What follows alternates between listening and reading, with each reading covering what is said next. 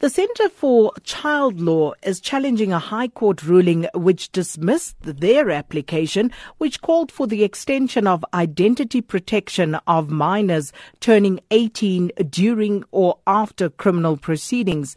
Now, the court said that this protection would not be indefinite, as media houses can actually name child victims, witnesses, or even crime accused once they turn 18.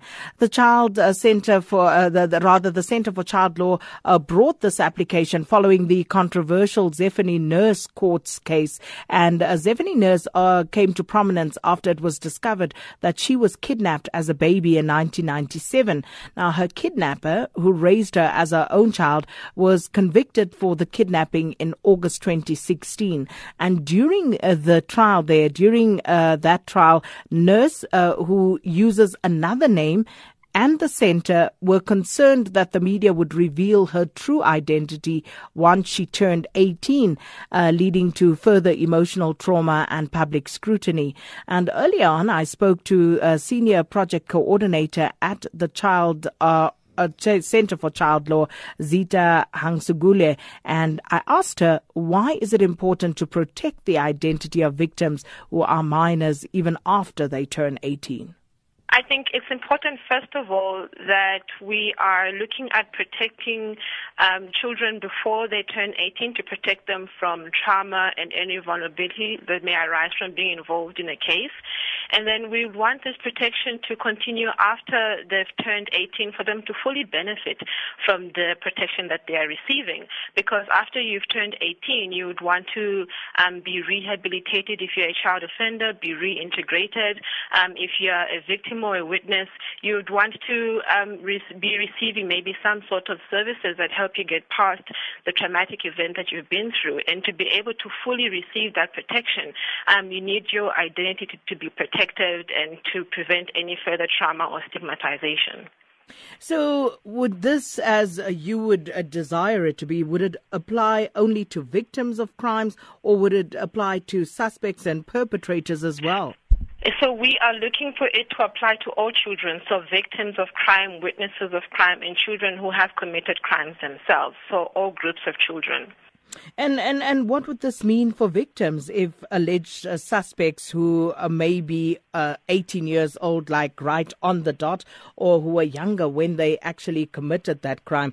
What would that mean for them? Well, for the child offender, so the child who's committed the crime, first of all, it would mean that if the court has ordered that they go through some rehabilitation program, or if they go through some sort of assistance, that they're able to go through that process without having the attention upon them and without having some sort of stigmatization and shame upon them, and they can be rehabilitated and reintegrated without any sort of attention on them. And for the victims, I mean, the courts, when they're making decisions about what sentences to impose, the courts look at different aspects of the situation. They look at the victims of a crime, and they look at the society as a whole, the whole situation, and the offender themselves. And then they make decisions based on that. So everything is taken into account when decisions are made about what should happen going forward.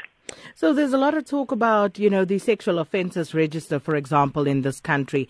And let's say you have a minor who actually is a sexual offender multiple times. When they turn 18, why shouldn't their identity be made known?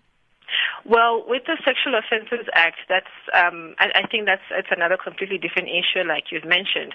First of all, with the Sexual Offences Act, there are very strict procedures for placing a child on the register. It doesn't happen automatically.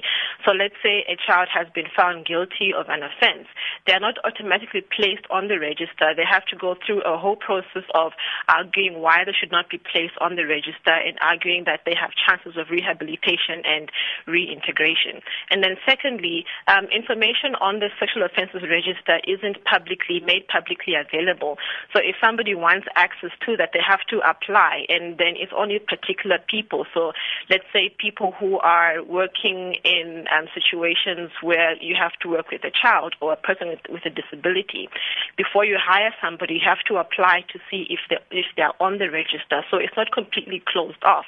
It's just open in very important situations. Zita, as it stands right now, the High Court has dismissed your application calling for the extension of that identity protection of minors turning 18. And as it stands right now, what were some of the challenges that you as a centre were experiencing in this regard? Well, so in our original case, the High Court agreed with us that the protection should extend to all children, victims, witnesses, and offenders before they turn 18. But like you say, they disagreed with us that the protection should extend after they turn 18. And that we disagreed with, and that's what we've taken on appeal to the Supreme Court of Appeal, because we say that for children to fully benefit from that protection that is given to them, that it must extend to after they've turned 18. And we show examples of previous clients of ours whose protection was protected, and they were able to move on with their lives. They were able to be rehabilitated. They were able to go to school, to get jobs, and are normal, law-abiding citizens at the moment. And then we've also showed the opposite end of the spectrum, where children's identities were revealed when they turned 18, and we showed the negative impact that has had. I mean, we showed in one case where a child was eventually acquitted of a crime, but then because there was so much attention on him, he had to go underground, and we, up to now, don't know whether he's received the sort of assistance he needed or not. And given that High Court decision, where to from here? What other legal options are open to you? Well, at the moment, the matter is being heard at the Supreme Court of Appeal. So our advocate, Stephen Budlender, is arguing the matter for us. And depending on what the Supreme Court decides, there is a possibility of going to the Constitutional Court. But again, it all depends on what the Supreme Court of Appeal decides. We are hoping they decide in our favor. But we'll have to sort of take the legal process through to the end and see what happens.